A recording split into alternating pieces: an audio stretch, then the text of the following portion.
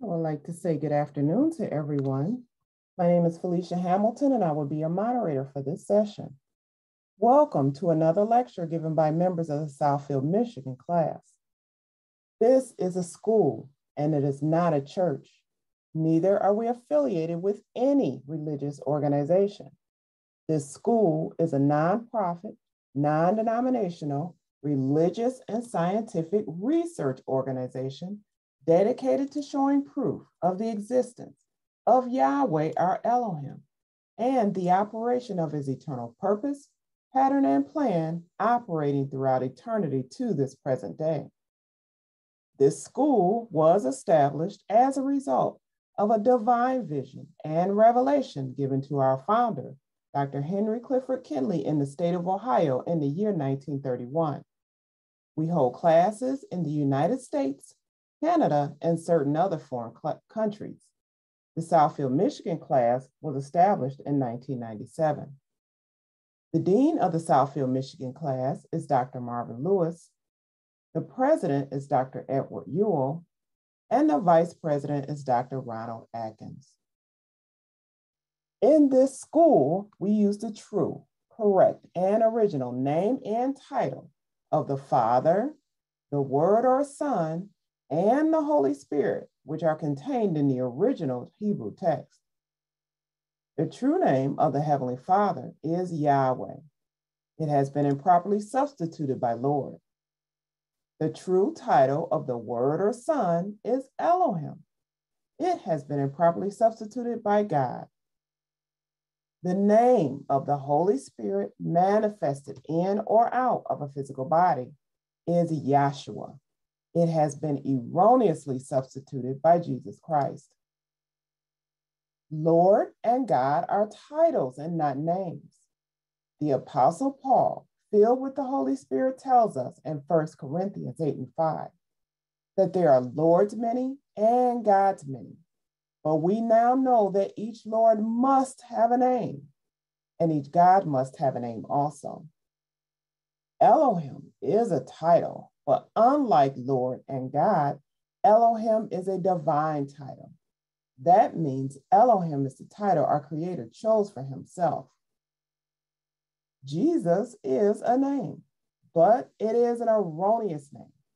A minor investigation on your part in a good dictionary or encyclopedia would prove that neither the Greek language, the Hebrew language, nor the Latin language have any characters or letters in our alphabet, excuse me, that would produce the sound that is made by this letter J.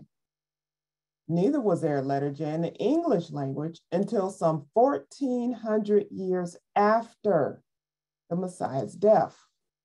Therefore, such names as Jesus and Jehovah are impossible renderings of the true and original name of our Father and his Son. Christ is a title, just like Lord and God. Yahweh is pure spirit, and in this state, he is incomprehensible and inscrutable. He is the ultimate source, substance, limits, and bounds of everything. We have Yahweh in his pure spirit state, symbolized on this chart as a cloud. Yahweh is not a cloud. He merely chose a cloud to symbolize himself because a cloud has no particular or descriptive shape and form. We have drawn this cloud all around the edges of this chart to show you that everything on the chart is within the cloud. In like manner, everything in the universe abides within the pure spirit state of Yahweh.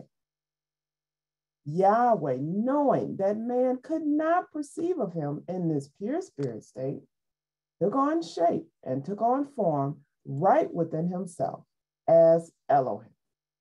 This is the Word or Son, a super incorporeal being, that is, having the shape and form of a man, but without flesh and blood. This form can only be seen in divine visions and understood in divine revelation. Later on, this self-same spirit manifested himself in a physical body and walked the earth plane as Yahshua the Messiah, whom the world calls Jesus Christ. Now there is only one name given among salvation, and we must know that name. So the simple yet intelligent question we must ask ourselves is, what was the name of the Savior during the time he walked the earth plane? A further understanding of this name and title may be had by reading the preface of the Holy Name Bible. Also in this school, we teach by the divine pattern of the universe. It is called the divine pattern because it is Yahweh's pattern. After Yahweh led the children of Israel out of Egypt, he called Moses atop Mount Sinai and showed him the tabernacle pattern in a vision. Yahweh instructed Moses to build one exactly like it in the wilderness of Sinai. The pattern consists of a most holy place, a holy place, and a court round about. These three compartments make up the one tabernacle pattern. In this school, we show proof how that everything in the universe is made and operates according to the structure and the function of this threefold tabernacle pattern, and that absolutely nothing escapes the pattern.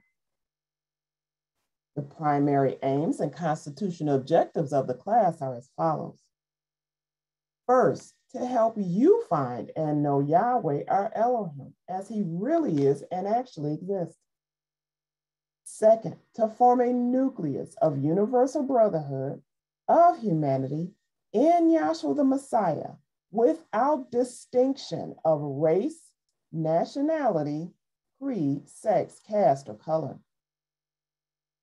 Third, to investigate the unexplained spirit law or so-called law of nature and the powers latent in man. Fourth, to encourage and promote the study of the scriptures, comparative religions, psychology, philosophy, and modern practical and occult science. Fifth, to extirpate current superstitions, skepticisms, and ignorance. Sixth, to learn, know, and understand the operation of Yahweh's eternal purpose through the dispensations and ages. Seventh, to discern and avoid being deceived by Lucifer, the serpent, the devil, the dragon, or Satan and his demons operating the mystery of iniquity on earth through the dispensations of time. Eighth, to earnestly contend for the common salvation and faith which was once delivered unto the sons or children of Yahweh. Ninth, to make known that Yahweh from the beginning ordained, there is no other name given among men whereby man can be saved, saving the name of Yahshua the Messiah. And 10th, to inherit eternal life now in the kingdom of Yahshua the Messiah with the hope of immortal glorification in the new earth state. Our watchword is peace, and our slogan is speak the truth. At this time, we would like to have the class dedicated in prayer by our Vice President, Dr. Ronald Atkins, followed by our scripture, which will be Zechariah chapter 4, verses 6 and 7, along with Matthew, the 27th chapter, read by Dr. Lauren Lewis. Dr. Atkins, may we have our prayer? I'd like to say good morning to the class. Good morning. May we bow our hearts and minds in a moment of prayer. Heavenly Father Yahweh, we do thank you once again for allowing us to assemble in this fashion, to learn of you as you really are and actually exist. Father, we truly thank you for this day. We want to continue to thank you for allowing us to learn of you, how you died, buried, and rose again on the third day, according to the scriptures. Father, we ask that you continue to guide us and protect us. We ask all these things in your son, Yahshua the Messiah's name. Let us all say, hallelujah. Hallelujah. Hallelujah. I'd like to say good morning to the class. Good morning. And I'll be reading out of the Holy Name Bible, which is displayed on your screen. That's Zechariah 14, my apologies, Felicia, and 6 and 7. And it shall come to pass in that day that the light shall not be clear in some places and dark in other places of the world. But it shall be one day which shall be known to Yahweh, not day nor night, but it shall come to pass that evening time it shall be light. Matthew's 27th chapter. When the morning was come, all the chief priests and elders of the people took counsel against Yahshua to put him to death. And when they had bound him, they led him away and delivered him to Pontius Pilate, the governor. Then Judas, which had betrayed him, when he saw that he was condemned, repented himself and brought again the 30 pieces of silver to the chief priests and elders, saying, I have sinned in that I have betrayed the innocent blood. And they said, what is that to us? See thou to that. And he cast down the pieces of silver in the temple and departed and went and hanged himself. And the chief priests took the silver pieces and said, it is not lawful for to put them into the treasury, but it is the price of blood. Because it is the price of blood. And they took counsel and bought with them the potter's field to bury strangers in. Wherefore that field was called the field of blood unto this day.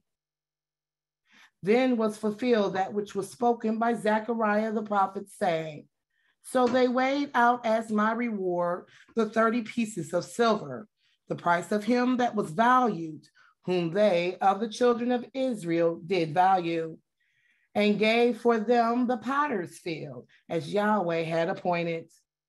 And Yahshua stood before the governor, and the governor asked him, saying, art thou the king of the Jews?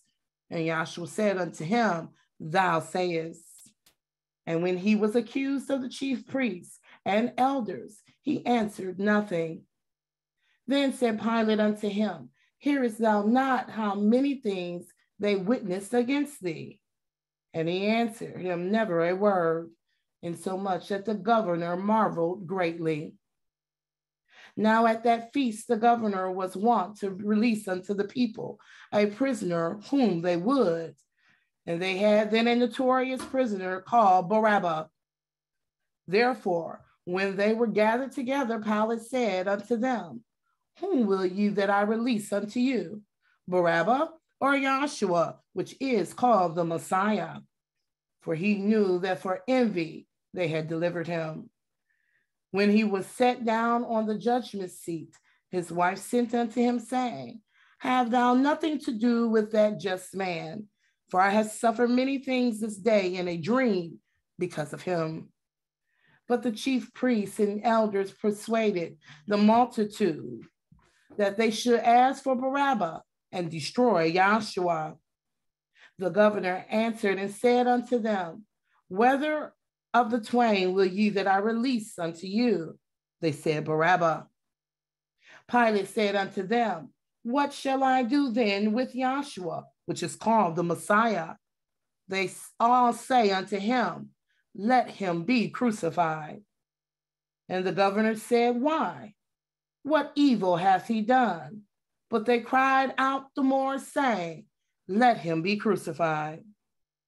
When Pilate saw that he could prevail nothing, but that rather a tumult was made, He took water and washed his hands before the multitude, saying, I am innocent of the blood of this just person. See you to it. Then answered all the people and said, his blood be on us and on our children. Then he released Barabbas unto them. And when he had scourged Yahshua, he delivered him to be crucified. Then the soldiers of the governor took Yahshua into the common hall and gathered unto him the whole band of soldiers. And they stripped him and put on him a scarlet robe. And when they had plaited a crown of thorns, they put it upon his head and a reed in his right hand. And they bowed down the knee before him and mocked him, saying, Hail, King of the Jews. And they spit upon him and took the reed and smote him on the head. And after that had mocked him, they took the robe off from him and put his own raiment on him and led him away to be crucified. And as they came out, they found a man of Cyrene, Simon by name. Him they compelled to bear his cross. And when they were come unto a place called Golgotha, that is to say, a place of the skull, they gave him vinegar to drink mingled with the opiate. And when he had tasted thereof, he would not drink. And they crucified him and parted his garments, casting lots, in fulfillment of that which was spoken by the prophet. They part my garments among them and cast lots upon my vesture. And sitting down, they watched him there and set up over his head his accusation written, This is Yahshua, the King of the Jews. Then were there two thieves crucified with him, one on the right hand and another on the left. And they that passed by reviled him, wagging their heads, and saying, Thou that destroyest the temple and buildest in 3 days, save thyself. If thou be the Son of Yahweh, come down from the cross. Likewise, also the chief priests mocking with the scribes and elders said, He saved others, himself he cannot save. If he be the King of Israel, let him now come down from the cross, and we will believe him. He trusted in Yahweh. Let him deliver him now, if he will have him. For he said, I am the Son of Yahweh. The thieves also which were crucified with him cast the same in his teeth. Now from the 6th hour there was a darkness over the land until the 9th hour. And about the 9th hour, Yahshua cried with a loud voice, saying, Eli, Eli, lama sabachthani. That is to say, my El, why hast thou forsaken me? Some of them that stood there, when they heard that, said, This man calleth for Elijah. And straightway one of them ran and took a sponge and filled it with vinegar and put it on a reed and gave him to drink. The rest said, Let be, let us see whether Elijah will come to save him. Yahshua, when he had cried again with a loud voice, yielded up the spirit. And behold, the veil of the temple was torn in twain from the top to the bottom, and the earth did quake, and the rocks broke. And the graves were open, and many bodies of the sons which slept arose, and came out of the graves after his resurrection, and went into the holy city, and appeared unto many. Now when the centurion and they that were with him watching Yahshua saw the earthquake and all those things that were done, they feared greatly, saying, Truly this was the Son of the Most High. And when the women were there beholding afar off, which followed Yahshua from Galilee, ministering unto him, among which was Miriam Magdalene, and Miriam, the mother of James and Joseph, and the mother of Zebedee's children.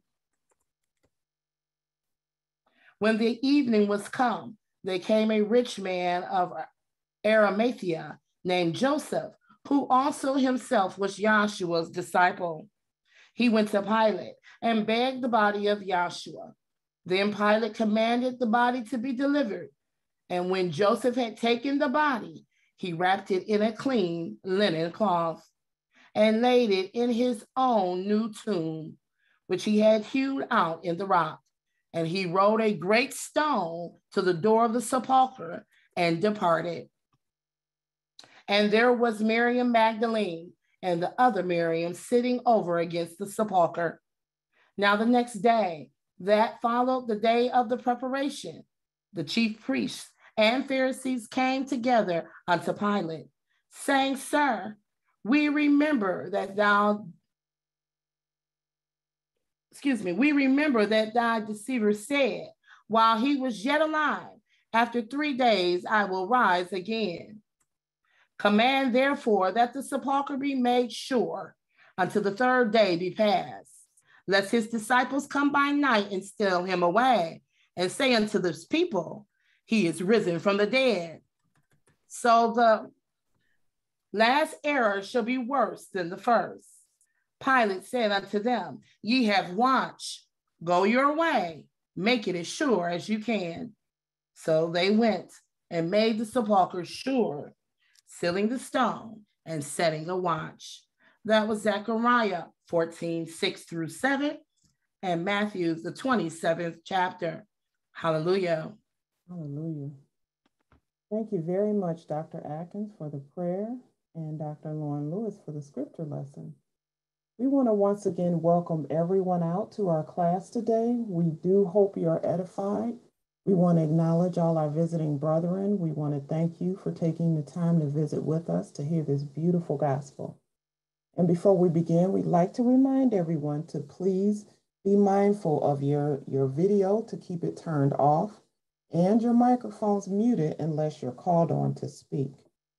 Our scripture readers for today will be Dr. Lauren Lewis and myself, Dr. Felicia Hamilton, and I think we may have Dr. Shirley Nelson, not me. Shirley Nelson, thank you. And for our first speaker, we're happy to call on to give us their discourse is Dr. Sharon Lewis from our Southfield, Michigan class. Dr. Lewis?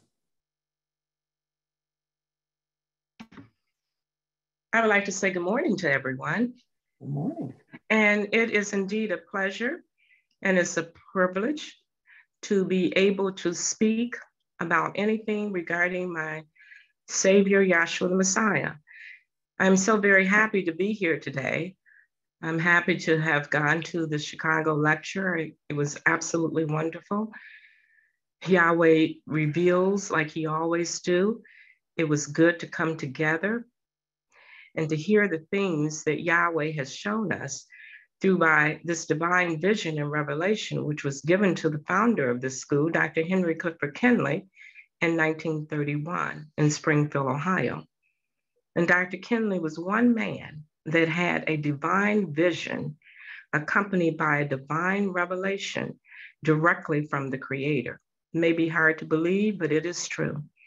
And we come to understand after being in this class for any length of time, and we know the operation of Yahweh and being revealed his purpose and plan is that he's always worked through visions and revelations. He gave Moses a vision of the creation. He gave John on the Isle of Patmos a vision, and he gave the patriarchs and prophets visions.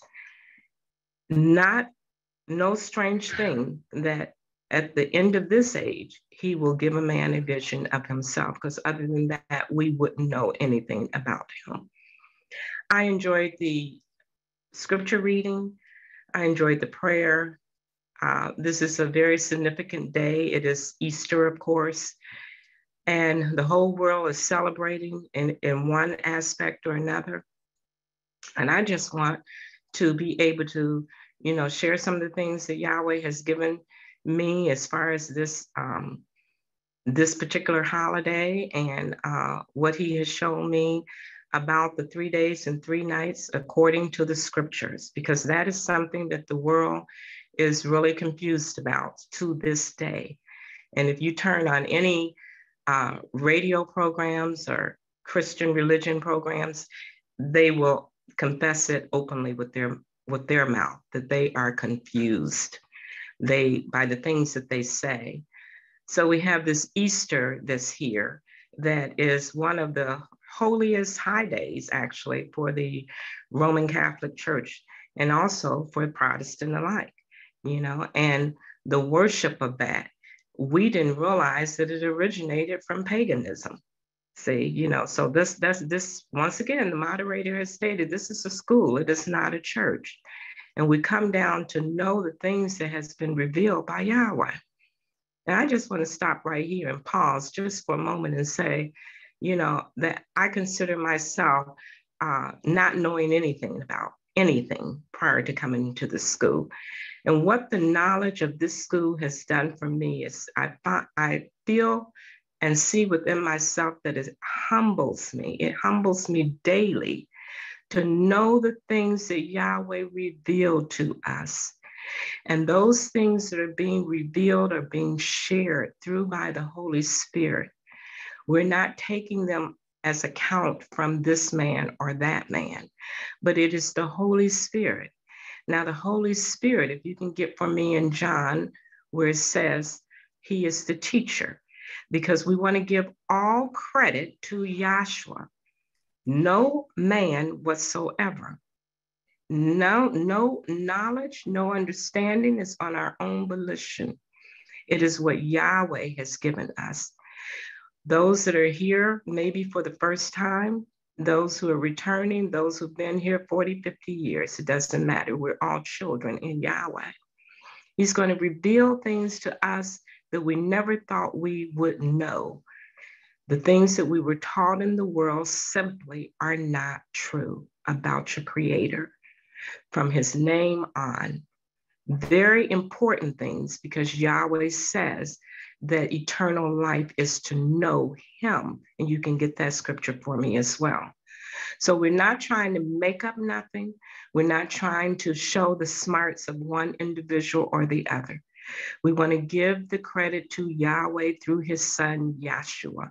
I just want to make that declaration, if you would, because the things that are being told and the things that we have received are searchable, and they're searchable by the Spirit. You see, he will reveal them to us if we ask for that understanding. And when we go through the scripture, we see that he's always done that to his son. So let me have that first scripture, please, if you would. That's John 14:26. But the Comforter, which is the Holy Spirit, whom the Father will send in my name, he shall teach you all things and bring all things to your remembrance, whatsoever I have said unto you. Now, this is Yahshua the Messiah manifested in a physical body. That's when he walked in a body. For 3.5 years, he did his ministry. He came on the scene and at the age of, he came on the scene at the age of 30. And for 3.5 years, he preached his ministry. And what he preached was his death, his burial, his resurrection. And he's telling his disciples at this point that the Holy Spirit, whom the Father will send in my name, and the name of the Holy Spirit is Yahshua. The name of the Holy Spirit is not Jesus. Jesus never could have been his name because there was no J. You see, his name is and was at that time Yahshua. Can I have the other scripture, please? That's John 17:3. Would you like me to start at 1? Go ahead. These words spake Yahshua and lifted up his eyes to heaven and said, Father, the hour is come. Glorify thy Son, that thy Son also may glorify thee. As thou hast given him power over all flesh, that he should give eternal life to as many as thou hast given him. And this is life eternal, that they might know thee, the only true El, and Yahshua the Messiah, whom thou hast sent. Okay, so eternal life is to know that Yahweh is the only true Elohim and Yahshua the Messiah, whom he has sent. That's important for us to know that. You see, it's so many things that we didn't know. But Yahweh in this last day and age has once again given an understanding through by a divine vision and revelation so that we might know him, so that we might be saved. And the work that Yahshua did was of salvation for you and I. That's what he did. That's why he came out of pure spirit. As you see on this particular chart, and this chart states that Yahweh is spirit, manifesting within the clouds, symbolizing eternity or Jerusalem above. And Yahweh in his pure spirit state, we have listed underneath that paragraph, we have listed 9 principal divine attributes of wisdom, intelligence, and knowledge, love, beauty, and justice, foundation, power, and strength. It is so pretty what Yahweh has shown us. Here was Yahweh, who you can't comprehend in his pure spirit state of existence, incomprehensible, inscrutable, indiscernible, and can't understand him. He desired to take on a superincorporeal shape and form of a man known as Elohim. In that state, that's where he showed himself to mankind in visions and in revelations. Because pure spirit, you can't see him, so he took on a superincorporeal state of a man. And that's what Moses shows over in Exodus, the 24th chapter. I'm not going to pull a whole lot of scriptures because I want to go and I'll tell the scripture readers right now, I want to use the textbook. I want you to get for me and hold for me. It's in volume 4, and it is actually it's after page 48. And then the next page is not listed, the 2 pages after, before the text began again. So it is the sanctuary of the body of Yahshua compared to the sanctuary of Herod's temple. So I want you to get that and hold that for me, because that's what I want to talk about. It's just 3 days and 3 nights and what happened and what the world don't understand. But back to this, let me just set up something, and I'm not going to be that long. I pray that Yahshua speak through whatever he has me to say regarding his purpose and plan today. This is not my story. This is his, but he so graciously shared it. And that's what we're so thankful for. He shared his story, and he shared it to his son, because the world is not hearing it. It's just his son. Okay, so I was saying to you, this pure spirit state took on a superincorporeal state of existence known as Yahweh Elohim, seen in divine visions, understood in divine revelations. Right next to that figure of Yahweh Elohim in shape and form is the tabernacle. So it's showing forth that he is an example. He is that tabernacle. As it says at the top of this particular chart, Elohim is the archetype or original pattern of the universe, you see. And what Moses was seeing in that vision is the creation by the pattern. And it shows forth how that everything went according to this threefold structure of this pattern. Later on, the self-same spirit manifested himself in a physical body. What are we saying? That which was Yahweh in pure spirit took on shape and form in an incorporeal state, and later came through the loins and manifested in a physical body looking just like you and me in the flesh. That was the body that Yahshua took on to be the supreme sacrifice of all sacrifices that are listed. Okay, so I just wanted to show you that we're talking about, this is Yahweh, Elohim, and Yahshua in the flesh. This is who came down and died a death of an outcast dog. It wasn't an easy death. He took upon the sins of mankind, and he died this death. He died the death willingly See, he didn't have to be forced to do this. He came in to do the will of the Father. So he came in fulfilling all the things that were written about him in the law and in the prophets, as we were instructed in Isaiah 8:20. I'll quote it: to the law and to the testimony. If they speak not according to this word, it's because there's no light or no understanding in them.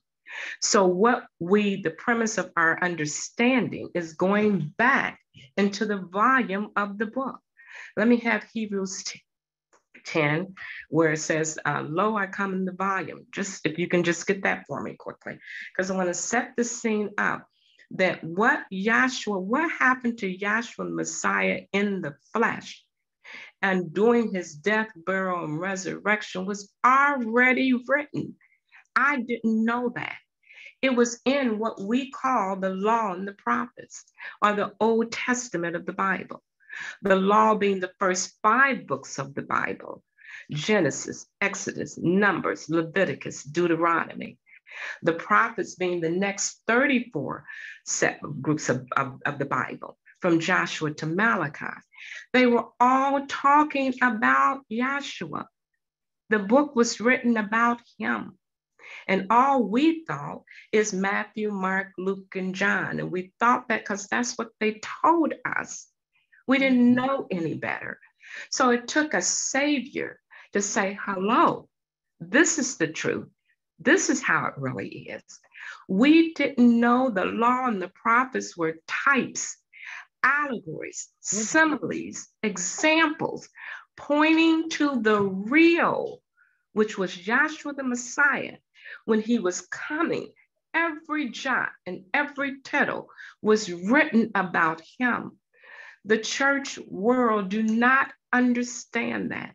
That's why they randomly, gibberly talk. They don't know what they're talking about. When you listen to it, you just shake your head and say, thank you, Yahshua. They are ignorant. They are dumb dogs. The scriptures talks about the pastors leading the flock astray. They're telling them anything out there, and we see it manifested in this world. That's why Yahweh is a humbling Elohim. When you really see it, people, you say, thank you, Yahweh. You say, thank you, Yahshua. You know this. You know the truth. So he said, to the law and to the testimony, if they speak not according to this word, it is because there is no light or understanding in them. So we're going to be obedient to what we have been told. We're going to go back into the scriptures just briefly. I just want to set this up for another speaker. Another speaker, which is Yahshua, because that's the only speaker. We don't want to hear us. We don't want to hear what I have to say. We don't want to hear what no man has to say. We want to hear what thus said Yahweh. You see what I'm saying? So let's go back into the scripture. Let's get the story of this lamb. See, because this lamb that's back there in the Old, first give me what scripture I asked for. Was that Hebrews 10? Yes, you asked for Hebrews 10. I'll start at 5. Okay. Wherefore, that's Hebrews 10 and 5. Wherefore, when he cometh into the world, he saith, sacrifice and offering thou wouldest not. Now, when he cometh into the world, and please excuse me, I'm going to have some reading done and I'm going to interject. I want you to pause every now. Don't read so fast, because I just want to make the points as Yahweh give them. Now he said, go ahead and read. Wherefore, when he cometh into the world, he saith, sacrifice and offering thou wouldest not. Now who's talking? He's talking about Yahshua the Messiah. When he came into the world, he said, sacrifices and offerings thou wouldest not. Read. But a body hast thou prepared me. That's right. In burnt offerings. Body has thou prepared me. That's right. He prepared Yahweh from the foundation. Wasn't nobody else going to do this story? He came in prepared to die this death, to take on a body and to die. For a body has thou prepared me. Read. In burnt offerings and sacrifices for sin thou hast had no pleasure. That's right. None of that, people. I didn't know that. That was all the way back there with the Israelites coming up out of Egypt. In the wilderness for 40 years, a tabernacle was constructed and they had sacrifices that had to be made. Animals had to willingly or be sacrificed in order for them to live. Key point, someone had to die for the children of Israel, the chosen people, in order for them to live. That is a type. It's an allegory. If you don't know the meaning of these words, do yourself a favor and look them up. It's an example. It's pointing to something of a reality. Go ahead and read. Then said I, lo, I come in the volume of the book. This is Yahshua. I'm sorry, Dr. Nelson, read. Then said I, lo, I come in the volume of the book. It is written of me to do thy will, O Yahweh. What? I come in the volume of the book. What's the volume of the book? I personally never even thought of it. I want a reader. The volume is the largest part. It's the volume of the book. Now here's Yahshua saying, lo, I come in the volume. People, that's the old, what we call the Old Testament. They called it in Hebrew the Pentateuch, if I'm pronouncing it right. It was the law, the prophets. He comes in the volume. What? Jesus was back there? Jesus wasn't, but Yahshua was. And a type, and plus he was back there.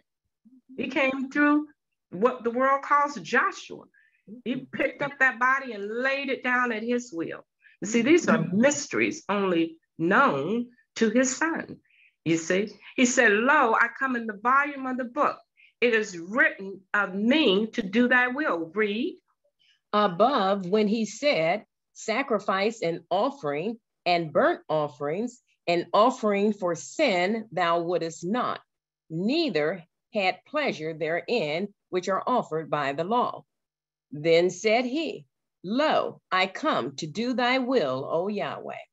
He taketh away the first, that he may establish the second. I'm telling you, it's a beautiful story. And that's what he did, that first physical law, that first sacrificial workings that they had to do, took that away. And he came in as the ultimate sacrifice to abolish all that was written. So I just wanted to set that up. So we're going to go back to the law. We're going to look at this migratory pattern. I'm going to move fast now because there are other speakers. I want to move fast through this. So I want you to, the readers to be prepared. It's not that many scriptures, I don't think, but in the textbook, I want you to read. You want the textbook first?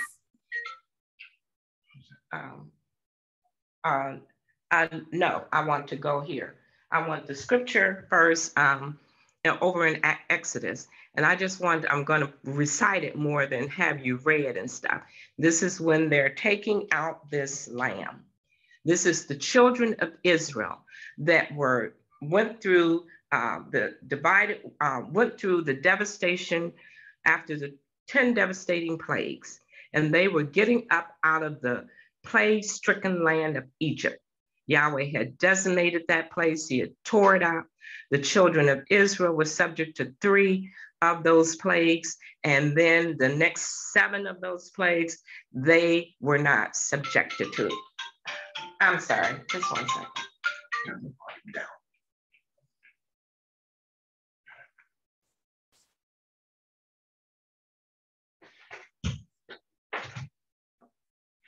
I'm sorry.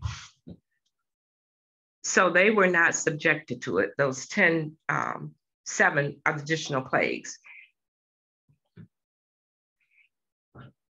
Okay, these electronic devices be turning it down and it still goes on. Just strange. Anyhow,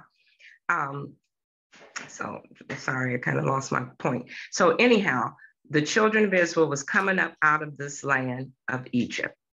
And prior to them coming out, they had to do something specific. The children of Israel, they're ready to resurrect out. And they had to take out this lamb. And this lamb, if you can pick that up for me really quick, this lamb had to have certain conditions. Go ahead and read. That's Exodus, the 12th chapter.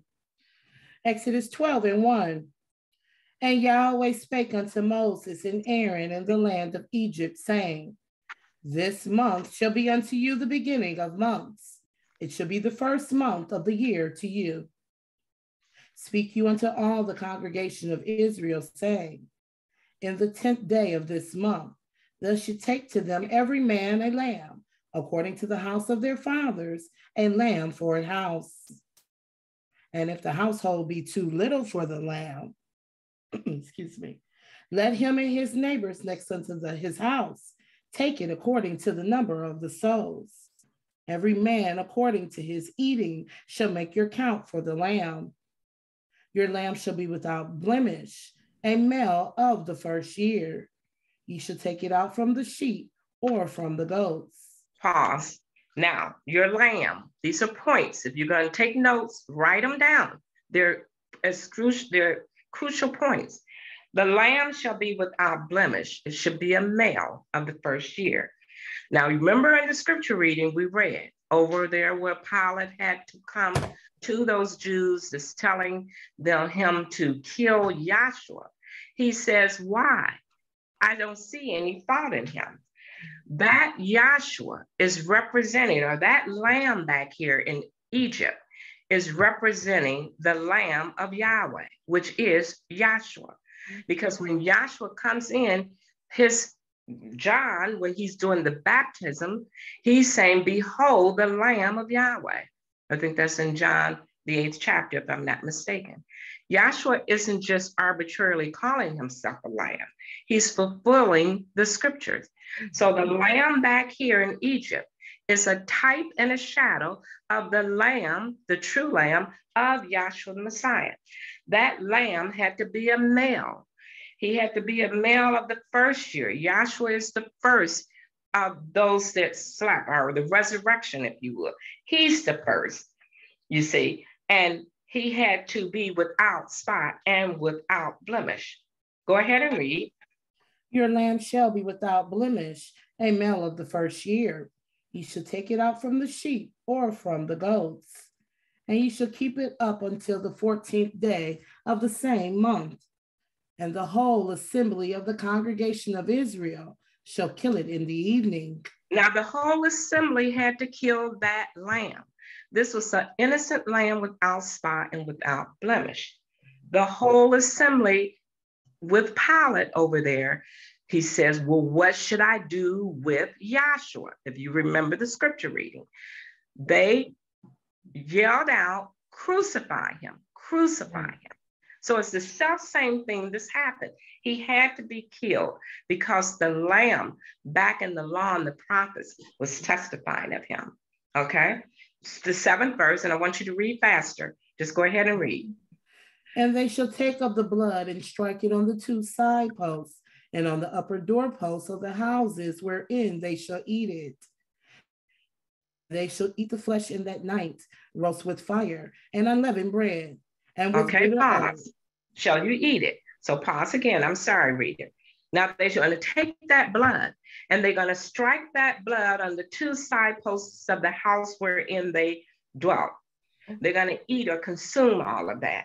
So here's Yahshua the Messiah. When he comes in, they had to nail him to the cross. They had to nail him in one hand, the other hand, and then in his feet.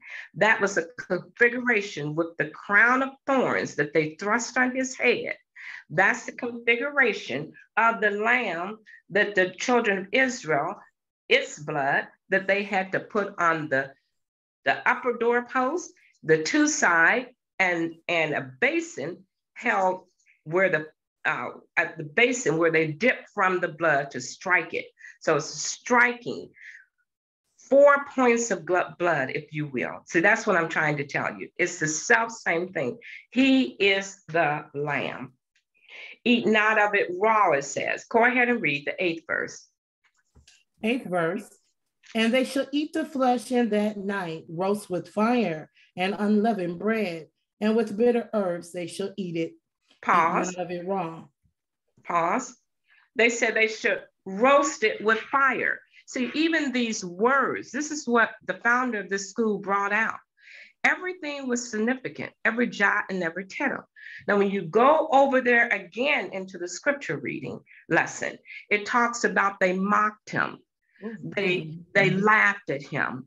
So you so great, you so bad, you be the son, get off of that cross. Remember, when I was reading that, when she was reading that, it made me think back, even the misunderstandings that we had here. It says, if you, I'm talking about in these classes, in the school, that if you be the son of Yahweh, get off that cross. You save others, but he can't save himself. He didn't come into the world to save himself. He came into the world to die.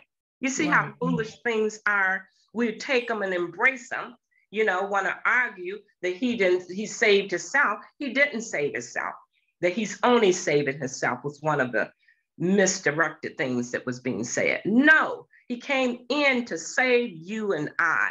That was his purpose. That was his purpose. And we cannot nullify that, you see. So he had to be roasted the same way. You remember the Dean Martin roast? And they will mock you and laugh at you. They were roasting him as this lamb had to be roasted. And then the 10th verse, please read. And you shall let nothing of it remain until the morning. And that which remaineth of it until the morning, you shall burn with fire. So that whole lamb was consumed. Right. Do you see what I'm saying? And when Yahshua, when they came back to that tomb, he wasn't there. He was gone. Right. He resurrected a quickening spirit, not a physical body. So that consuming of that lamb back there was the same thing over here. You see what I'm trying to say, people? It's just a beautiful, beautiful, beautiful story. So now I want to just get right to the crux of it. Because that was the only way. Listen now, this is a type again. These are types, allegories, similars, examples to point to the real. That lamb was their way out. That lamb with the blood on the inside of their doors was the way they escaped. It talks about and go ahead and read the 12th verse. I'm sorry, and I hope I'm not losing anyone or rushing. Start at the 11th verse, Lauren. Sure. And thus shall ye eat it with your loins girded. People, be ready. This is the point.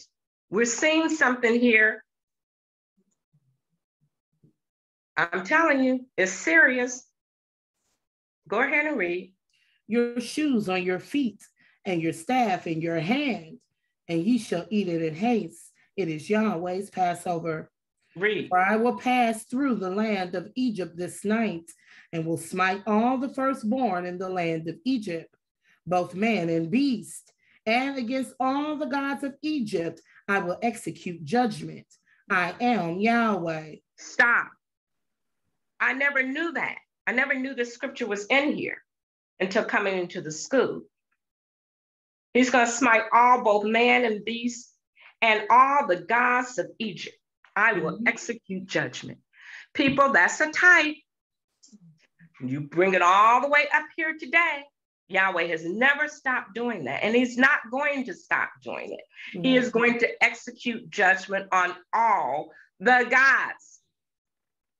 My husband was just telling me today that he had read this morning, he was listening to the doxology, that this particular Easter is what I think he was saying in years and decades, this timing of our Christian Easter, this period of time, is the same time as the Ramadan celebration, the same time as the Greek Orthodox celebration, Muslims, the Greeks, the Easter's Christian, all of it is happening at the same time.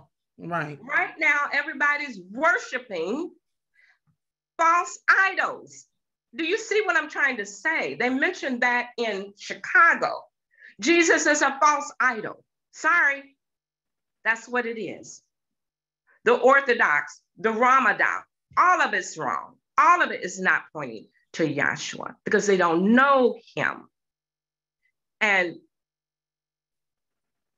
Marvin was saying that this happened and you won't see it again, they said, in 3 decades. It's been decades since it's come at the same time.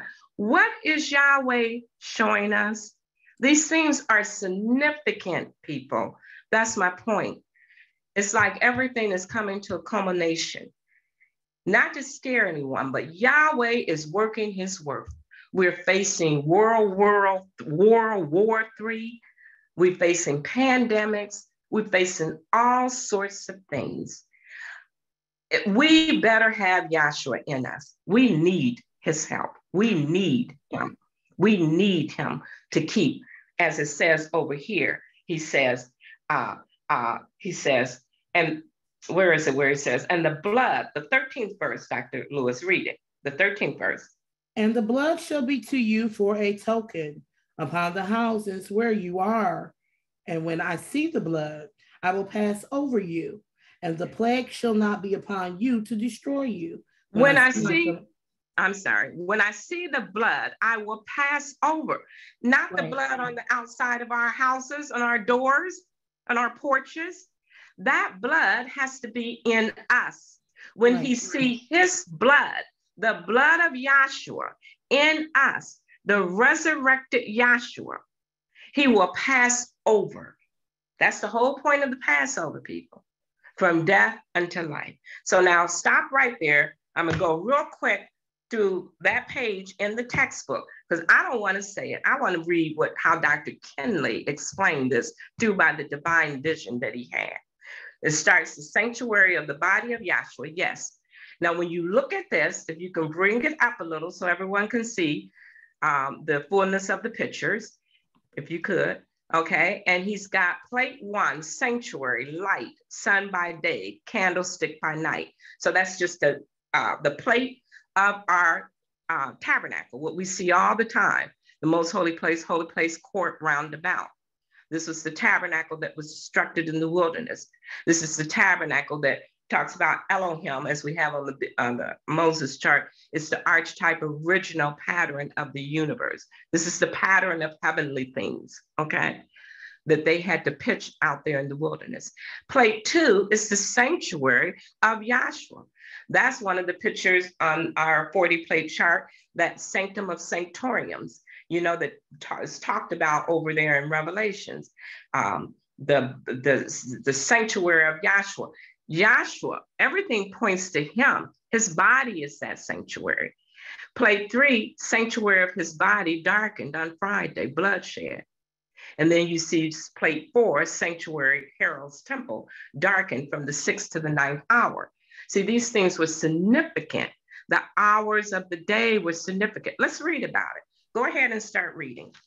And again, I may interrupt you throughout it. I'll try not to, because I think how Dr. Kennedy explains it is beautiful. Go ahead and read it. All right, this is volume 4. Excuse me. I would say it's probably page 51. No, actually it's not. Well, I'm looking at this.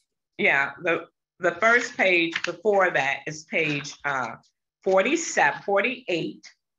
And then it's a chart, the 2300 days shown. And then it's this chart, the sanctuary. And then the next page is page 49, because I want you to read that as well.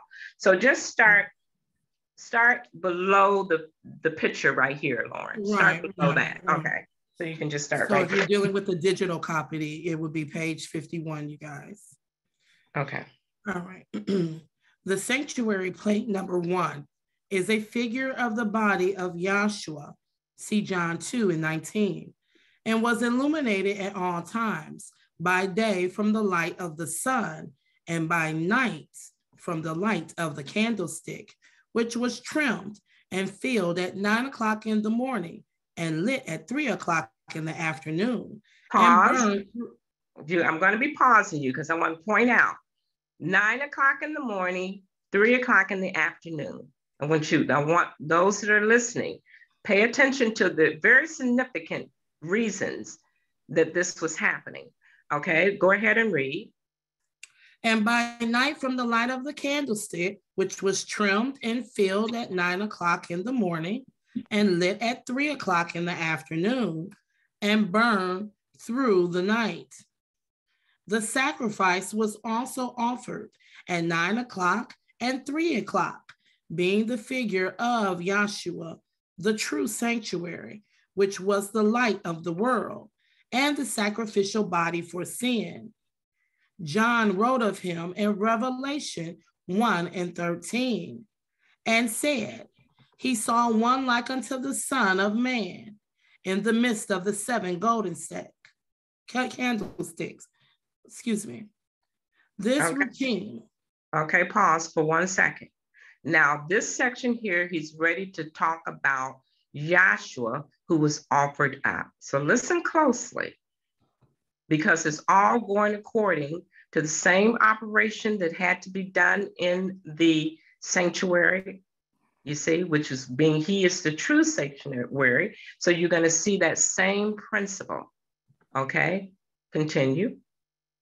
This routine was interrupted on the Friday that Yahshua, the true sanctuary, was crucified, At 9 o'clock, the hour of sacrifice, his body was hung on the cross, turning dark or lifeless as his blood was shed, coincide with the darkness of the sun in the sanctuary of the universe, from the 6th hour, 12 o'clock, to the 9th hour, 3 o'clock, also leaving the sanctuary of Herod's temple in total darkness. It was one day that was known only to Yahweh Elohim. Zechariah 14. Pause. It was a phenomenal day. Right. This is what the understanding, how you're understanding his 3 days and 3 nights in the heart of the earth is going according to Yahweh's dictate of what light is and what darkness is, first of all, which I think we'll get into that on the next page of reading. So it's telling you what that is. Other than that, we wouldn't have known. You had 2 days and 2 nights in the Friday, the so-called Good Friday. There was 2 days and 2 nights. You see? So we already saw the mystery, because they're saying he was crucified on Friday and resurrected Sunday. And if we count from our Friday, early Sunday, that is not 3 days and 3 nights. You see? That's only 2 days. So they want to push him back to Wednesday that he was crucified. But Yahshua, through Yahweh, through Yahshua, through this divine vision and revelation, revealed to his son that this was a phenomenal day. That's what she had read over there in Zechariah, that it would be dark at noon, because it was going to show forth and prove exactly what Yahshua was doing. So this was completely phenomenal. Continue to read, please. It was one day that was known only to Yahweh Elohim. Right. Okay. I'm not sure. Okay, and then, okay, now this is different. It's different. I'm sorry, you guys. This is an electronic textbook. I have no idea. Okay, keep going, keep moving. Keep going. I want the section is on in my textbook is page 49. What does it say at the top of the page? Does it say anything? No, it's a continuation. It's a continuation from page. So go back. It's actually a continuation from page 48 is what it says. Right, but do you see the next caption? The next caption is it says continue from page 48 and then number 1, the true sanctuary to which the 2300 day prophecy. So it goes and is listing. I don't know. So I'm asking you, after this topic that you're reading, there's a whole nother caption, a whole nother topic. If you can give me that, then I can do a word search. 4. It's not, Lauren. What I'm saying is the sanctuary of the body of Yahshua compared to the sanctuary. No, it's not conception, birth, and flight. I think we're. What's the first sentence? Okay, it's back. It's up. It's before conception, birth, and flight. So you can, and it's got a little chart where it shows Friday, the phenomenal day, and all that. It's on the page. It's at the I middle. actually have it, Lauren. Okay, well, I have it in the textbook. It's not, I don't have the online version, of course. Okay, that's what I'm trying to. If you were able just to tell me the next, there's captions in each part of the textbook. On this page, there's no caption on this page. What precedes it, though, is the 2,300 days. Okay. Okay.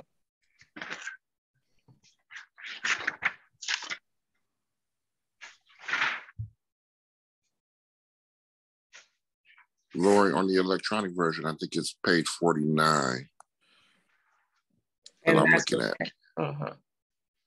Yeah, that, right. Thank you, Dewan.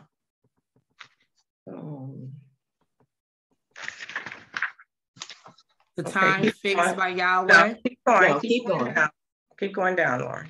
Go down to the Friday phenomenal day. You'll see it when you come down. Keep going.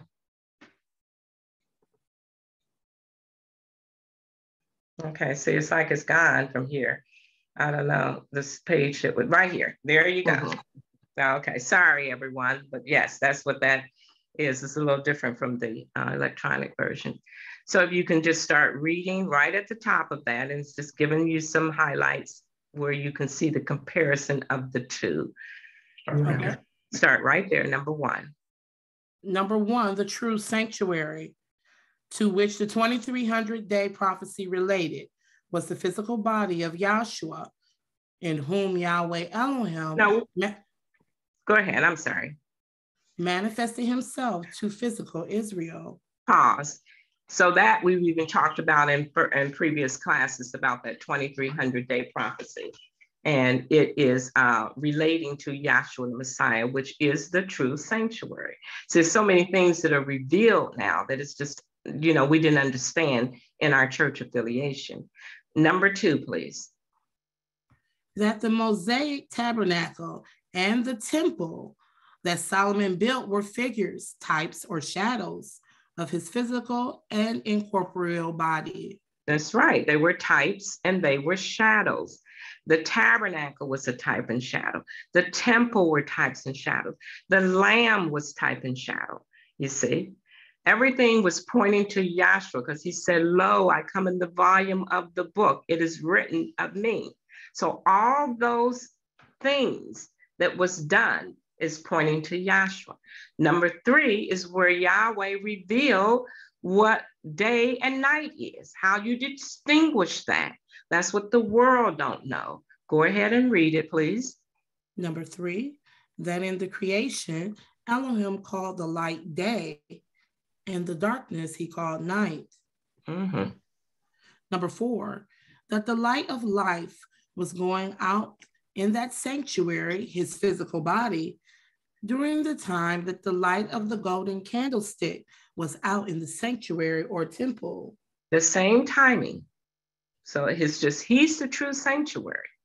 So when it was getting dark, when you saw from 9 a.m., when it was getting dark, he's placed on the cross at 9 a.m. From 9 to 12, it's getting dark. It's likened into an evening. You see that a little further down. It was 2 days in that phenomenal day, 2 days and 2 nights in that phenomenal day, Friday. That's the secret, people. That's the revealed thing from our Creator. Go ahead and read number 5. Number 5, that Yahshua represented the goat for the sin offering and also the scapegoat. In fact, all sacrifices meet their fulfillment in Yahshua the Messiah, because as it is said, sacrifices and burnt offerings thou wouldest not, but a body hast thou prepared for me. 6, that the light in the sanctuary of the temple was snuffed out at 9 a.m. and that it remained out till 3 p.m. in the afternoon. Further, that the sacrifice was offered up twice during the day at 9 a.m. and at 3 p.m. and pointed to Yahshua. 7, that Adam, after his transgression, was driven out of the Garden of Eden in the cool of the day by an angel with a flaming sword. 8. That Yahshua was crucified during what is termed daylight, beginning at 9 a.m. It began to gradually grow dim, the light of day diminishing to the twilight of evening till noon. After 12 noon, it then turned dark over the face of the earth from the 6th to the 9th hour, or from 12 noon till 3 p.m. in the afternoon. This phenomenal darkness is the same as the stingent darkness in Egypt during the plague of the death at that time of the Passover, being in the shadow of the death of Yahshua, who is our Passover. Mm-hmm. You want to keep going? Yes, read this little diagram here, because this is showing Friday. If you notice, it's Friday, phenomenal day, then Friday, regular day, then Saturday, one day and one night. So we have here Friday, when we were talking with Yahshua, when they came to get Yahshua, they placed him on the cross at 9 a.m. It was light. That's a day, because that's according to Genesis, when it says day is light, darkness is night. You see, that we have to go to the law and the prophets. So then you have 9 a.m. to 12 noon is a twilight. That's likened to an evening. As our evenings begins to come around, it starts to grow a little darker, a little, the sun isn't as bright, you see. Then you got from 12 noon, no, go back where you were, please. Go back where we were. And then I want to see this. This is pretty. But if you can go right back to where you were, please. Then you've got from 12 noon to 3 p.m. is dawn to light. That's a day. That equals a day. Then at that time, when it became dark from 12 noon to 3, that's darkness over the face of the earth. Do you see what I'm saying? That's completely darkness. And at 3 p.m., he yielded up the spirit, and it gave light again. So here you're seeing, if you count every time you see in this little block a day, you have 2 days, and then you have 2 nights. Do you see that, people? See, that is how right then and there, it's 2 days and 2 nights in that phenomenal day of Friday. Saturday, the Messiah is in the heart of the earth. And Dr. Kinley shows in his chart 1 day and 1 night. So when you count all the days in this little diagram and all the nights, now you see 3 days and 3 nights, as the next verse indicates. And the Saturday that I want to make mention is that he kept the Sabbath. He did everything to a jot and to the tittle. Now, we thought that the Sabbath was Sunday. We always want to go to church on Sunday. That's the Sabbath. That's not right. The Sabbath is, in the Jewish custom, is Saturday. That was the day that no work was to be done. So the Messiah is lying in the heart of the earth. His heart isn't beating. His eyes aren't blinking. He is keeping the Sabbath. In other words, absolutely no work.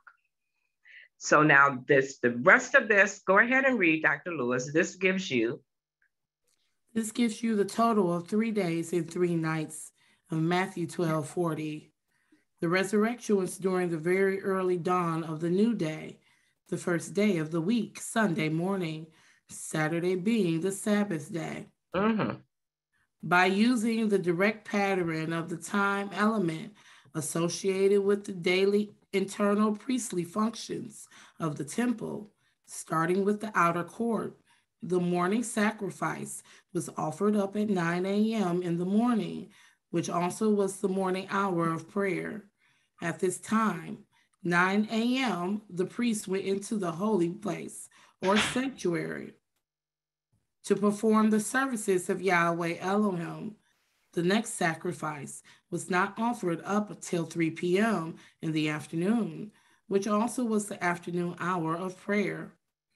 The division between these two periods may be denoted by the hour of prayer at 12 noon, at which time no sacrifice was offered for any atonement or sins. Now, in dealing with the sanctuary of either the Mosaic tabernacle or the Herodian temple, we find that at the same time of the daily sacrifices, the priest also had to fulfill his sacerdotal priestly functions unerringly with the golden candlestick of the holy place. At 9 a.m., sacrifice, the candlestick was extinguished, and at the same time, its reservoirs were refilled to their capacity with pure beaten olive oil. At the 3 p.m. sacrifice, the candlestick was relit again to burn all through the night, extinguishing all darkness in the sanctuary. This candlestick was lit at all times with the exception of the time that it was out from the hours of 9 in the morning till 3 in the afternoon. This is favorably compared with Friday, that phenomenal day, at the crucifixion in which it turned dark from 9 a.m. to 3 p.m., showing the light of life being extinguished in that sanctuary of the prophecy or the temple of his body. Okay, pause. I just wanted that read. This whole section is so pretty and it so clearly explains how and why Yahshua died on that cross and the method that he did, and what we now understand how we can, by the scripture, prove that he was in the ground 3 days and 3 nights according to the scripture. You see, they cannot do that in the world, people, is my whole point. And we have all been raised up in some form of religious organization, and it was never known. We didn't know. All of this pointed to Yahshua the Messiah, who is the true sacrifice. I want one last part, and that was, keep going down, Lauren. After this, please note there's a paragraph after that.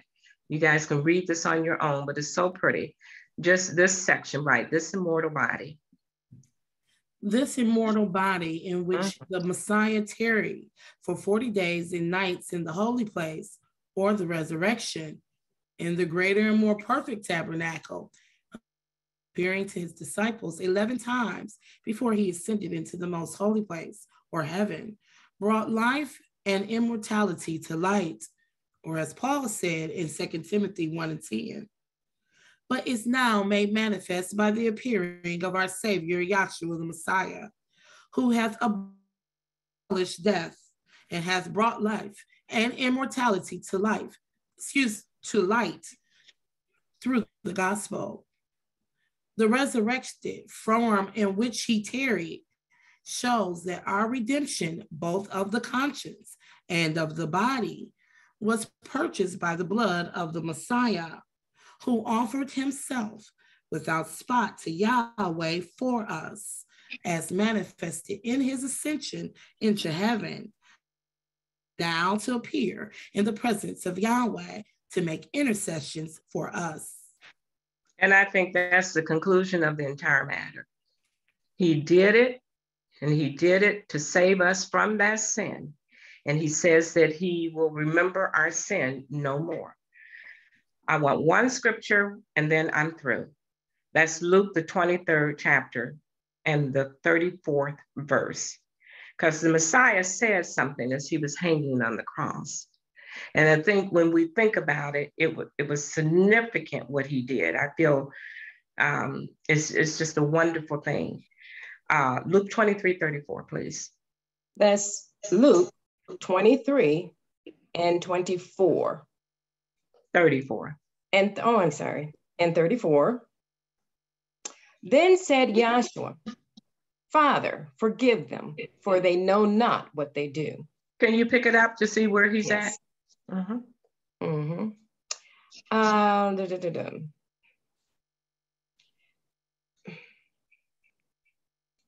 That was 32nd verse. And there were also 2 other malefactors led with him to be put to death. Now this is when he's hanging. This is when he's hanging on the cross. And there's a scripture that talks about he was, I can't remember how it goes. It's that he was He was numbered with the transgressors. And it just brings tears to my eyes when I think about it. It's because there were two people on either side of him, a person on either side of him when he hung on the cross. And they were a murderer and a thief, I think. And they were suffering this crucifixion as well, you see.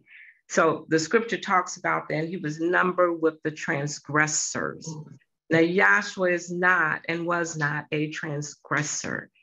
He kept the law. He did not sin. There was no sin in him, you see, but he came in the likeness of sinful flesh. Our Messiah, our Yahweh, this great creator, manifested himself, took on the form of a guilty person, if you would, you know, came all the way down into this flesh to die the sin of a death of an outcast dog. So here he is when he's doing this, when he's dying, when he's willingly doing it, then he's saying, go ahead and read. 32nd verse again. And there were also two other malefactors led with him to be put to death.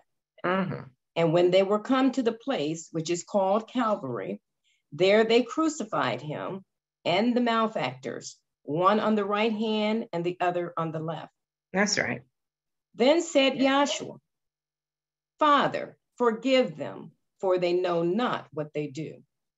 And they parted his raiment and cast lots. Now, this is our Savior. Who can do that?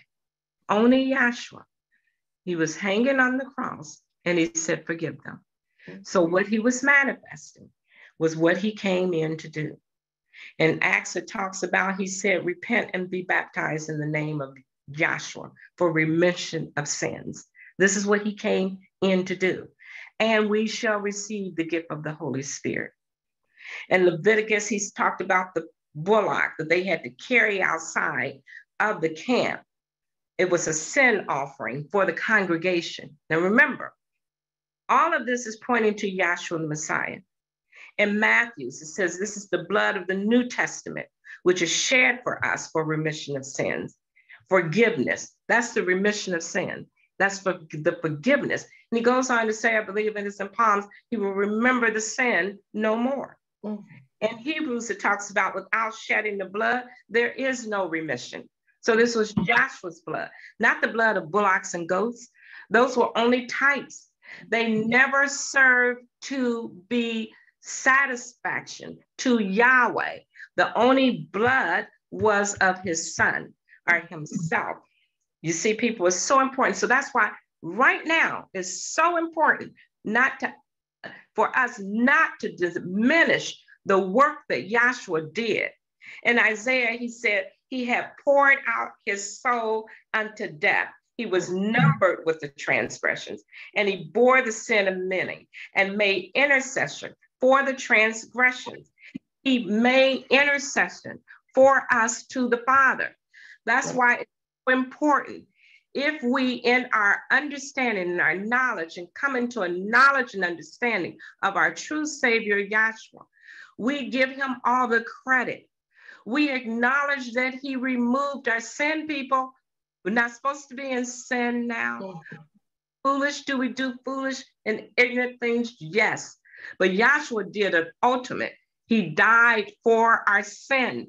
It's important that we know and understand that. And it still carries forward right now, today. It's our only hope, our only salvation in these troubling times. This is the only way we will get out of this. Like the only way they were able to get out of that plague-stricken land of Egypt. Everything was decimated. Read about it sometime. The things that are going on right now is not a small thing. See the 5 minutes. It is something that Yahweh has purposed. And he says that the only way that we will be able to get out of this, as it says in Matthew, the 24th chapter, those that endure until the end.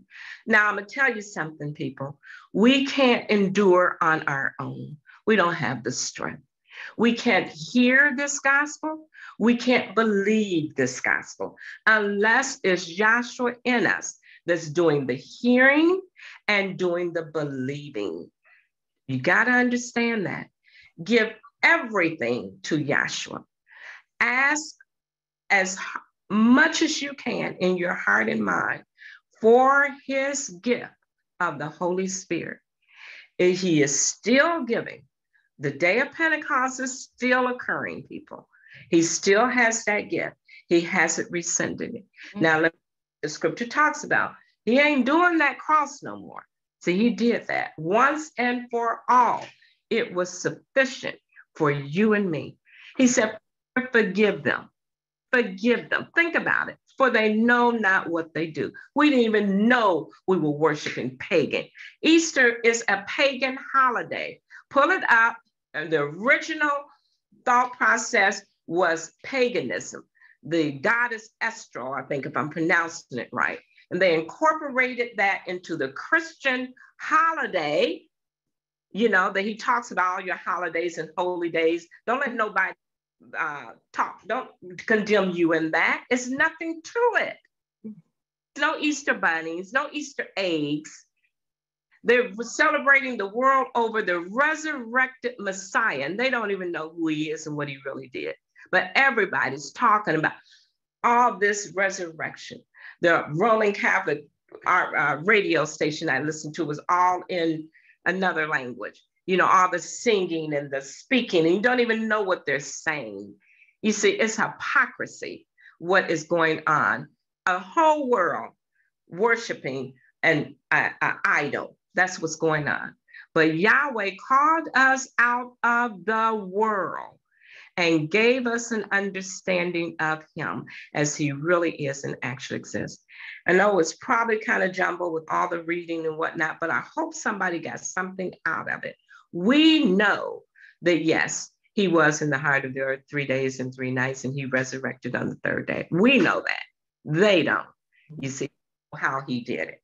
I encourage everyone to continue on, fight the fight, love one another. It was the last thing that Yahshua did say in Matthew 5:44. Love your enemies. The passing of love that passes knowledge. It's the love. So we preach this gospel in season, out of season, with the hope that somebody might come into a profound understanding of our Creator as he really is and actually exists. And with those words, I thank you. Hallelujah. Thank you, Dr. Lewis. That was beautiful. And now for our next speaker, we're happy to call also from our Southfield, Michigan class, Dr. Rhonda Brazil. Dr. Brazil? Good morning, brethren. Can you hear me? Yes, we can. Okay. My system may freeze occasionally, so please bear with me on that. I am on and I will be right back. It is so good to be here.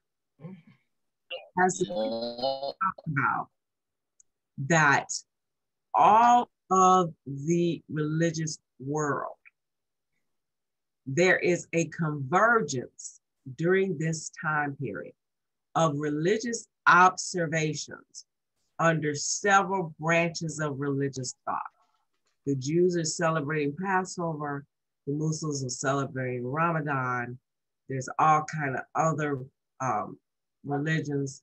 Christians are celebrating Easter, and you and I are here learning and understanding the truth about Yahweh. That is an awesome thing, folks.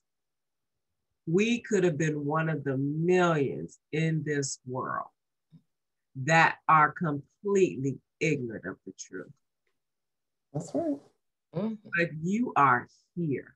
And the reason that you are here is that you have been chosen of Yahweh to be born again as a member of his body. The previous speaker labored and went into the understanding that Yahweh has imparted to us by this divine vision about the phenomenal day of Yahshua's resurrection from the dead, the process of his death, burial, resurrection. And I want to continue in that train of thought about the resurrection of the dead. I want to share with you a tidbit, a personal testimony. I was talking to an individual, and this person was going through a horrible time in their lives right now. And I mentioned to them about reading the Bible and asked if they had ever read the Bible. And they imparted to me they have read the Bible before. They read the Bible from cover to cover. And it made no sense to them. Scientifically, this person said to me, scientifically, that doesn't make any sense. What's in the Bible makes no sense. Scientifically, there's no way that could have been the case. So I don't believe in it. And I thought about that, and my mind immediately went to what most people would think about the days of creation, the 6 days of creation, and that creation account in Genesis. But then Yahweh allowed me to reflect about all of these things in the Bible that just cannot be believed by your ordinary, intellectual, carnal mind. It just cannot be believed. What the previous speaker went through about the phenomenal day, we're talking about millions upon millions of people in the world who know absolutely nothing about that. And had they heard it, would not necessarily believe what you're telling them. Not only that, but as this person was expressing to me, you read in the Bible about Jesus's resurrection, and millions upon millions of people in this world believe that resurrection was of a physical body, that he rose out of that grave in a physical body. And no, that does not make scientific sense. Mm-hmm. That doesn't make, you've never seen, except in zombie Hollywood creative license movies, people coming up out the graves. But that's what the intellectual, carnal, natural mind gleans from reading the Bible with its own power. The intellect of the natural mind cannot believe these things. And I want to get that scripture. The natural man. Paul talked about the dilemma of that natural man.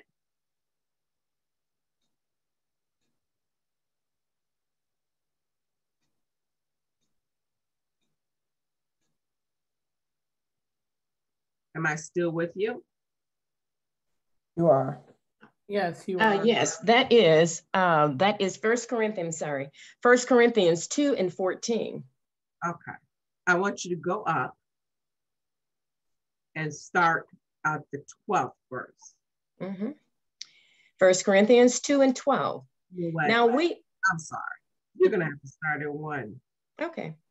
Because getting the train of thought and understanding, and we're going to start it at 2 and 1, and it starts with the conjunction and. Well, we're not going to go back into the first chapter, but on your own, you go back and try to understand these things, okay? And understand exactly what Paul is talking about when he's writing this letter to the Corinthians, this letter to the Corinthians. Go ahead and read 2 and 1. And I, brethren, when I came to you, came not with excellency of speech or of wisdom, declaring unto you the testimony of Yahweh. For I determined not to know anything among you save Yahshua the Messiah and him crucified. And I was with you in weakness and in fear and in much trembling. And my speech and my preaching was not with enticing words of man's wisdom, but in demonstration of the Spirit and of power. He didn't come with man's wisdom.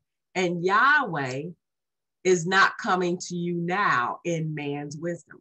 It is not man's wisdom that understands that phenomenal day with the Messiah's death being on a Friday and his resurrection on a Sunday morning, when he said he would be 3 days and 3 nights in the heart of the earth, and you don't get 3 days and 3 nights from Friday to Sunday morning. Mm-hmm. That's not man's wisdom.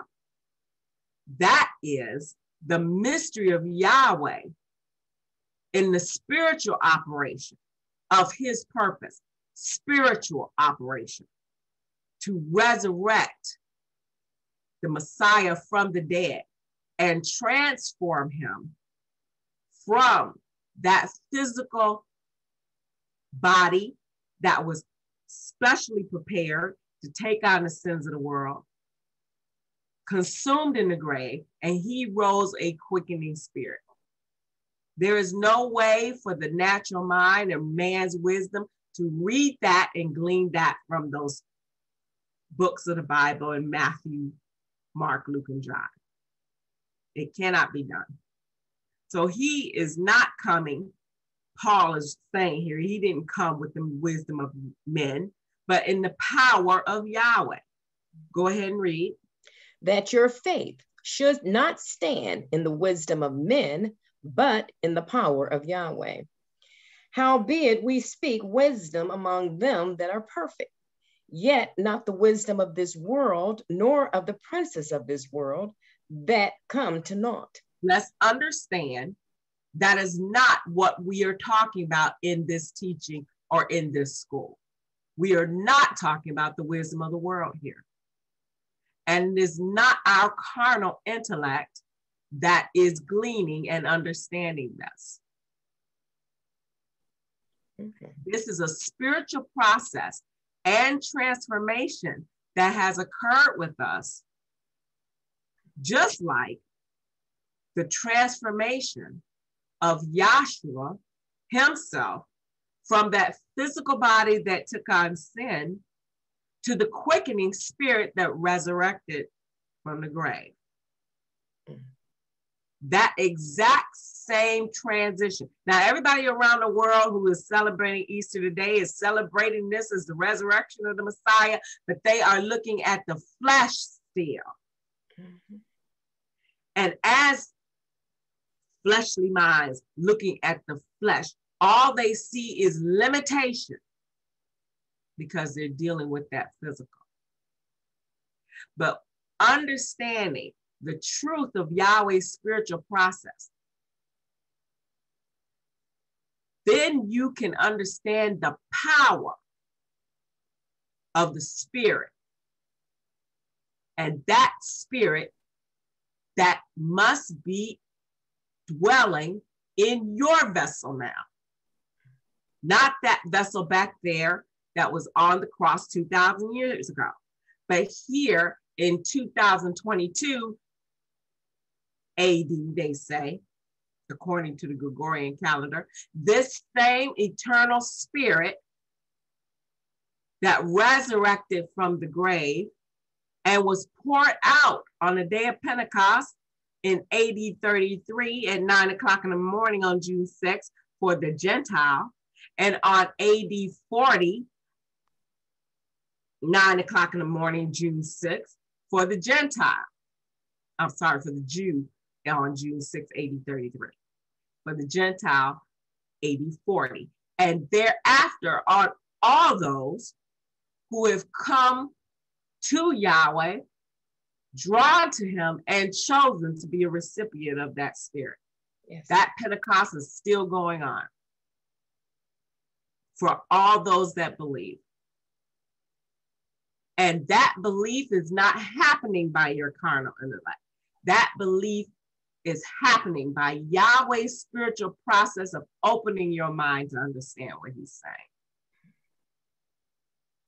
And this is a real thing in our current time right now. This is a very real thing. And it is absolutely necessary for your soul's salvation.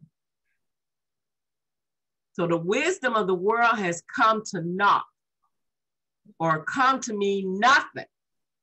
It's absolutely useless, which you can see in the current state of our world.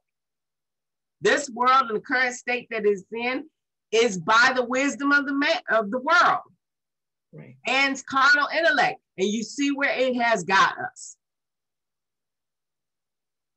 Keep reading. 7th verse. But we speak the wisdom of Yahweh, hidden in a mystery. This is a mystery. Now, when you pick up a mystery novel, that is not something that you read believing. It is easily going to be understood. When those things are translated into screenplays and made into movies, we see these movies in Hollywood, we go and there's one, we think is one pitch that we're looking at in this movie, and there's a twist in it, and there's a completely different outcome than we expected. That's a mystery. This purpose of Yahweh and what he's doing is a mystery. And that's why the carnal intellect and the physical mind and the natural logical deduction cannot glean it, because it is hidden in Yahweh Elohim and must be given or revealed by him. Go ahead and read. But we speak the wisdom of Yahweh in a mystery, even the hidden wisdom, which Yahweh ordained before the world unto our glory, which none of the princes of this world knew. For had they known it, they would not have crucified the King of glory. But as it is written, I have not seen nor ear heard, neither have entered into the heart of man the things which Yahweh have prepared for them that love him.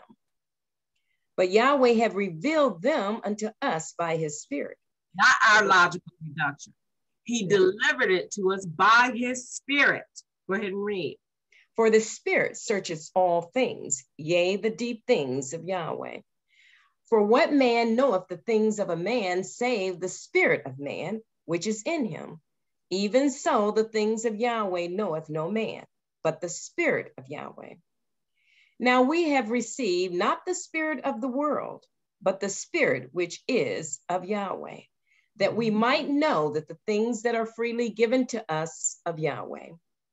That's know the things that are freely revealed to us of Yahweh by his Spirit.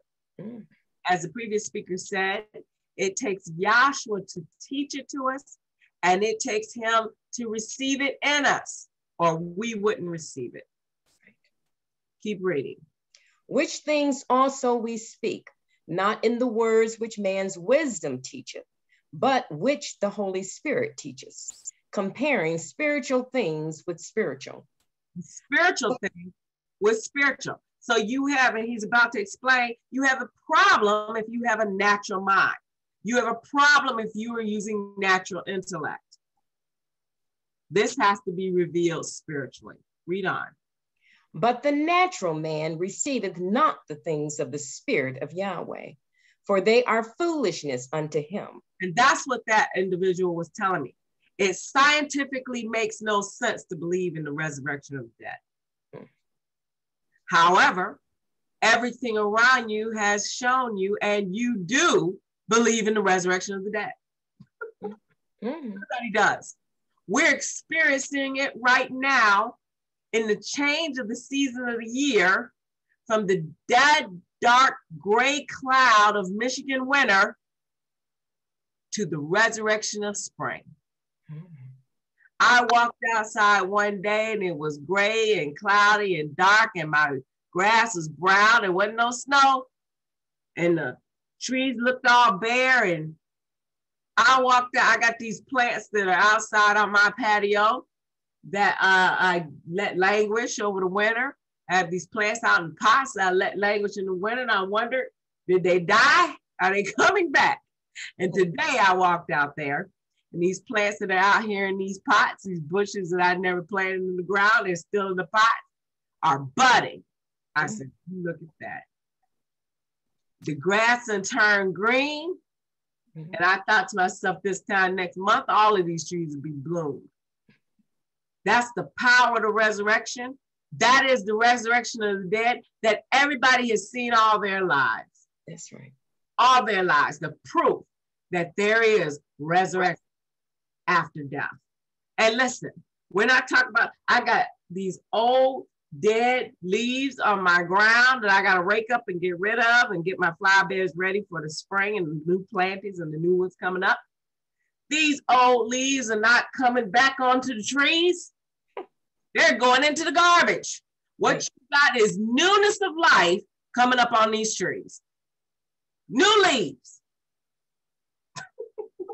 That's not right. the same old ones. So when he went down that physical body, that same old physical body didn't come up. It was a new body. It was a new creature.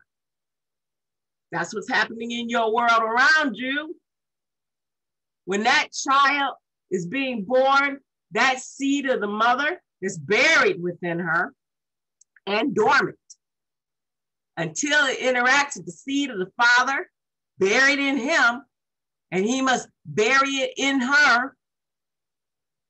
You don't see that like you do that seed, that lemon seed or that avocado seed, where you plant it in the ground, it's buried. You don't see that no more.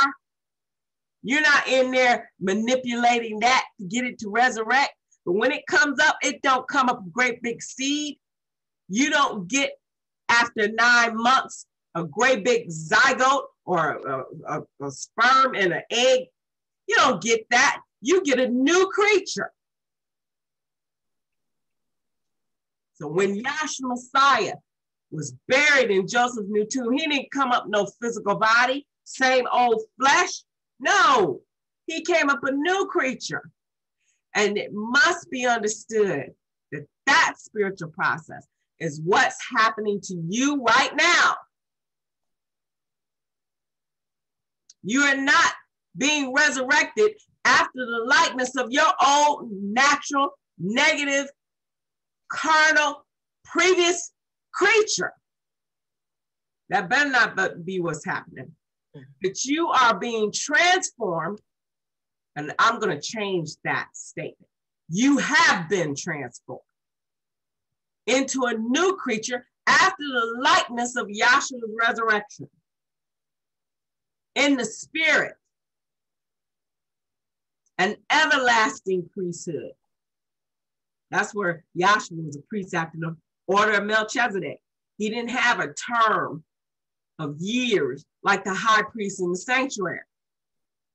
He was an everlasting priesthood. And he said he's made us kings and priests in the earth plane. Not after the Aeronetic. The last class I was in, workshop, dealt with tithing and how the tithing was used to support the Aeronetic priesthood, the Levitical priesthood.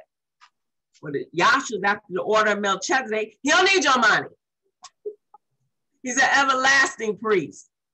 That's what he's made you, an everlasting priest. That's a new creature. That's not the same old man. See, the natural man can't understand none of this.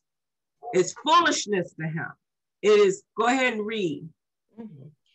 But he, that's the 15th verse, but he that is spiritual judges all things, yet he himself is judged of no man. I think we missed the 14th. Oh, I'm so sorry. Yes, we did.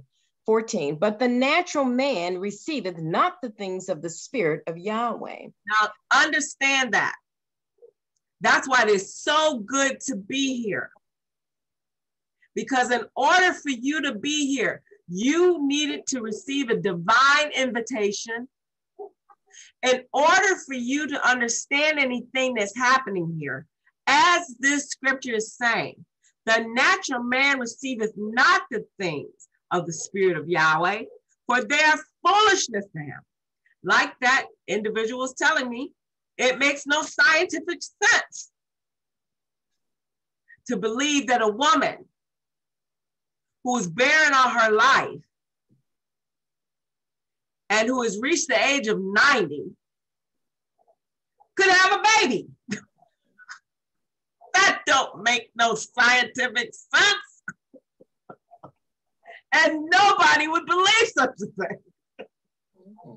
It has to take the transformation of your mind to believe Yahweh's power to resurrect from the dead.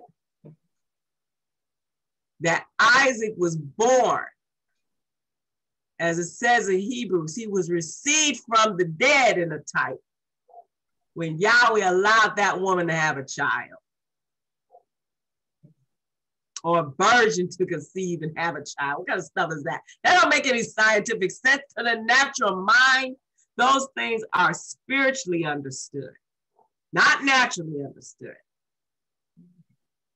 Now read what he says, neither can he know them. Now, the natural man receives not the things of the spirit of Elohim, for they are foolishness unto him, neither can he know them. Right. You can't know this because it's spiritually discerned. Now you can read 15. But he that is spiritual judges all things, yet he himself is judged of no man. For who have known the mind of Yahweh, that he may instruct him? But we have the mind of Yahweh, of the Messiah. We have the mind of the Messiah. Not a physical mind, a spiritual mind to understand these things. There's a very interesting, I see your 5-minute bell. There's a very, very interesting and informative graph on page 55 in your Elohim book. Page 55 is down from where you were just reading about the phenomenal day. And it's called Biography, History, and Doctrine. And the previous speaker labored to express to you that the scriptures, which are the law and the prophets, prophesied of what the Messiah would do. Well, this graph in the Elohim book actually lays out for you the law and the prophets that were prophesying of the Messiah's, what his mission was and what he came in to do, and how he fulfilled it when he was here. I want to go back and get in this graph just the one that's pertaining to raised from the dead.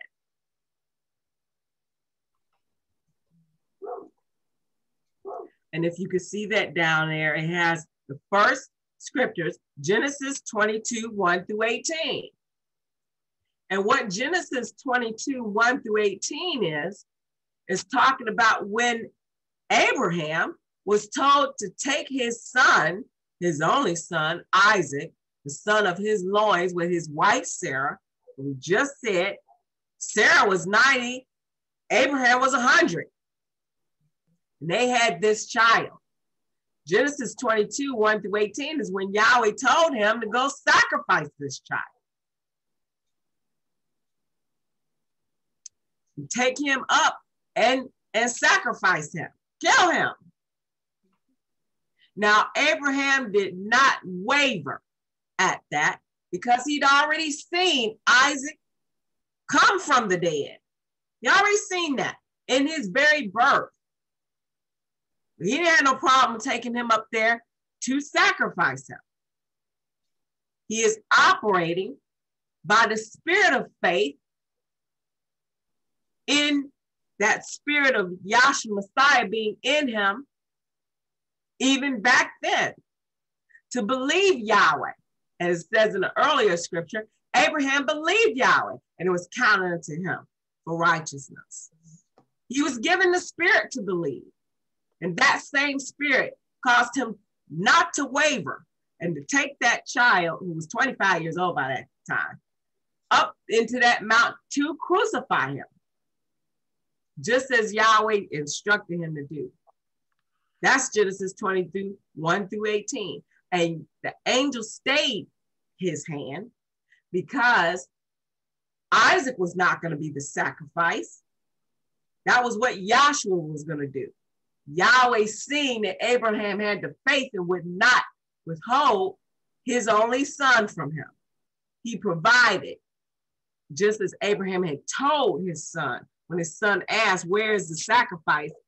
Abraham said, Yahweh will provide himself a lamb for a sacrifice. So there was a ram caught in the thicket, and Yahweh allowed him to use that ram. But when he made that statement to Isaac, Yahweh would provide himself a lamb for a sacrifice. That's when he came in John, being identified as the Lamb of Yahweh, who taketh away the sin of the world. That was prophesied all the way back there with Abraham in Genesis 22nd. Now, I want you to get Psalm 16, 10 through 11. Dr. Nelson, can you get that, please? Yes, I can. And then whoever else get Acts 2:27 and Acts 13:35.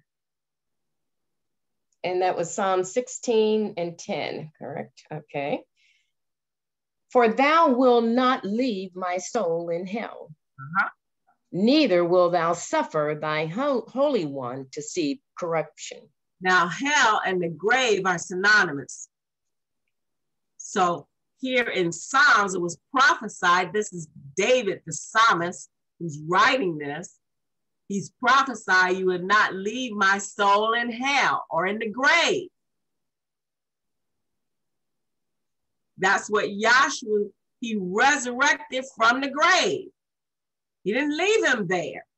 The one who was left there was Judas. He didn't leave that. He didn't leave Yahshua in that grave or allow him to see corruption. He consumed that body and he rose a quickening spirit. Get Acts 2:27. Acts 2:27. Because thou wilt not leave my soul in hell, neither wilt thou suffer thy Holy One to see corruption. Keep reading. Thou hast made known to me the ways of life. Thou shalt make me full of joy with thy countenance. Men and brethren, let me freely speak unto you of the patriarch David, that he is both dead and buried, and his sepulchre is with us unto this day. So Peter is describing this to them on the day of Pentecost. That's Acts the 2nd chapter. And he's saying that what David's writing ain't about himself. David's in the grave. But he's writing that about the Messiah who was to come. Keep reading. Therefore, being a prophet, and knowing that Yahweh had sworn with an oath to him, that of the fruit of his loins, according to the flesh, he would raise up the Messiah to sit on his throne. He, seeing this before, spake of the resurrection of the Messiah, that his soul was not left in hell, neither his flesh did see corruption. That's right. So now that was also the case with Abraham, that Yahweh had promised Abraham that he would bless all nations through his seed. He gave him that promised son, Isaac. So he knew that Yahweh would have to resurrect him from dead, or he couldn't bless all nations in that seed. That was the lineage through which the Messiah came, was Isaac, then Jacob, then the children of Israel, the tribe of Judah, and the rest of them. You understand? Yahshua was born of the tribe of Judah. So that had to occur. Isaac had to come back from the dead, and Abraham understood that. Just as David understood that Yahweh had promised him that there would be someone sitting on his throne forever, that the Messiah would have to come through. So he knew that that would have to be the case. But it's by the Holy Spirit that they knew that. Acts 13:35, and I'll be done. That's Acts 13 and 35. Wherefore he saith also in another psalm, thou shalt not suffer thine Holy One to see corruption. Right. For David, after he had served his own generation by the will of Yahweh, fell on sleep and was laid unto his fathers and saw corruption. But he whom Yahweh raised again saw no corruption. That's who he's talking about, Yahshua Messiah. Now listen, that same spirit that raised Yahshua from the dead is now manifesting in you. Guess what that means? That means that Yahweh, by his power, you understand, will translate that same power in you that transformed Yahshua from that natural body to the spiritual one will transform your mortal body into a mortally glorified body at his coming. Universal resurrection of Yahshua Messiah. And you also will not see death. Isn't that awesome? It is so good to be here instead of somewhere else practicing whatever carnal renditions of some religious ritual. You understand? Thinking in your mind that that's what you are to do. It's so good to know the truth. And we do hope that you come back and study with us and learn something about Yahweh as he really is, it actually exists. With those words, hallelujah. Hallelujah. Thank you, Dr. Brazil. And that does bring a conclusion to our lecture for this afternoon. We want to once again thank our speakers for that beautiful discourse on the death, burial, resurrection of Yahshua the Messiah, according to the scriptures. And we want to also acknowledge and thank our visiting brethren for coming out to visit with us. We will have a song after the doxology is done. It will be the last song that was sung by the Southfield Choir at the Chicago event, but that will be after the doxology. We hold our classes here on Zoom every Sunday from 11:30 to 1:30, Tuesdays and Thursdays from 6:30 p.m. to 8:30 p.m. Eastern Standard Time. May we all stand in our hearts and minds for a moment of prayer, which is through the doxology, acknowledging and giving reverence to Yahshua the Messiah. Now unto him that is able to keep you from falling and to present you faultless before the presence of his glory with exceeding joy, to the only wise Elohim, our Savior, excuse me, through Yahshua Messiah, our sovereign, belong glory and majesty, dominion and power, both before all time, now and forever. Let us all say, hallelujah.